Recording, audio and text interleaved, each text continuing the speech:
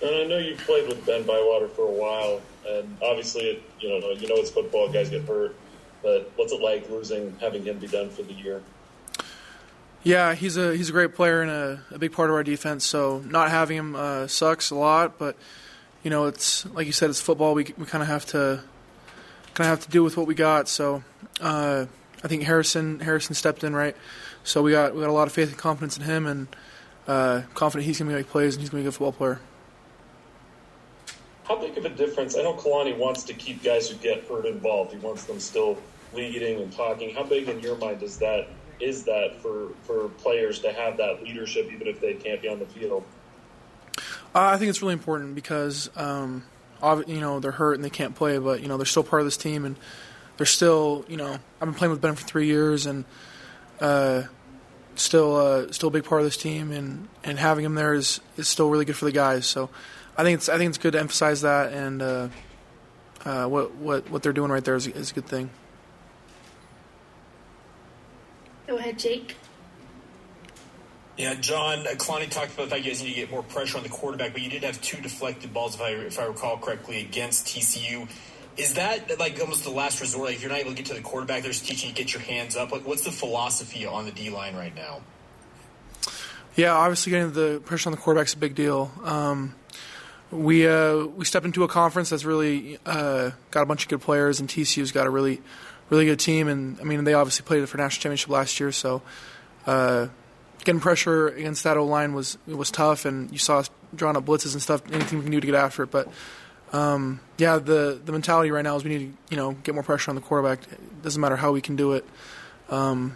Preferably just with the 4 guys on the D-line, but that's something we got to step up in, and it's not going to be easy from here on out. So, what's the mentality this week as you come back off that loss against TCU? The mentality is doesn't matter who we're playing, doesn't matter where it's at, what time it is. We gotta bring it as a defense, and that's something that all of our assistant coaches are reiterating, and they do a good job of doing that. And Coach Hill, as the D coordinator, does a really good job of doing that. And at the end of the day, we're the players playing on the field, and we got to bring it. So the mentality is we're playing a home game. We got to learn from TCU, but we got a whole new game ahead of us. We'll go back to Jared Lloyd.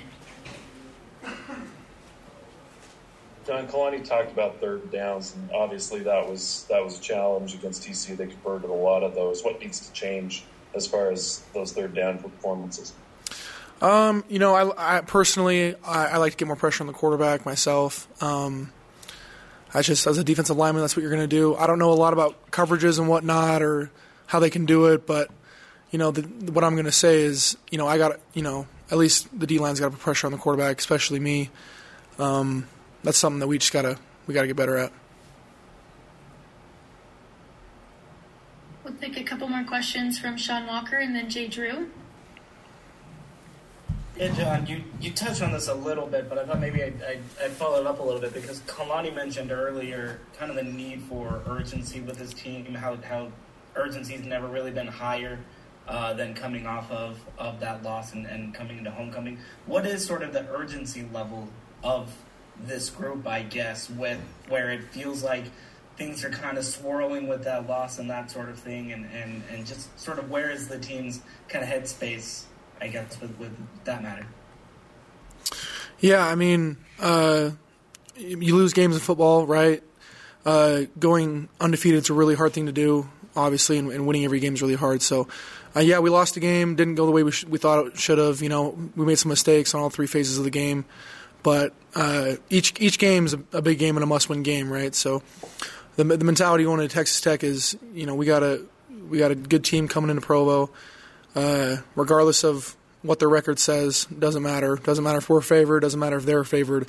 We got to bring it on offense, special teams, and defense for the whole 60 minutes.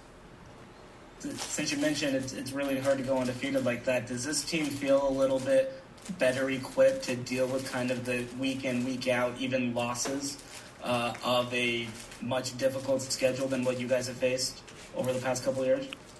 Yeah, I mean, after we lost to Kansas, no one was really burning the ships or anything, or no one was really freaking out. And I don't think the vibe over here is that all of a sudden we're just a bad team because we lost, right? We're still we're as good as we believe we are, and we're gonna continue to play as hard as we can from each game here on out. John, Sean kind of asked the question I was going to, but do you feel like are you guys better equipped this year when adversity hits like it has than you were last year in October when the tough times hit? Do you feel like from the leadership standpoint and talent and all that you're more prepared this year?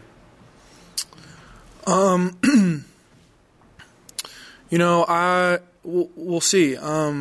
I think we are. I think we got really good leaders on offense and defense. The whole team. I think everyone understands the importance of each and every game, and no one's really taking it lightly. Nothing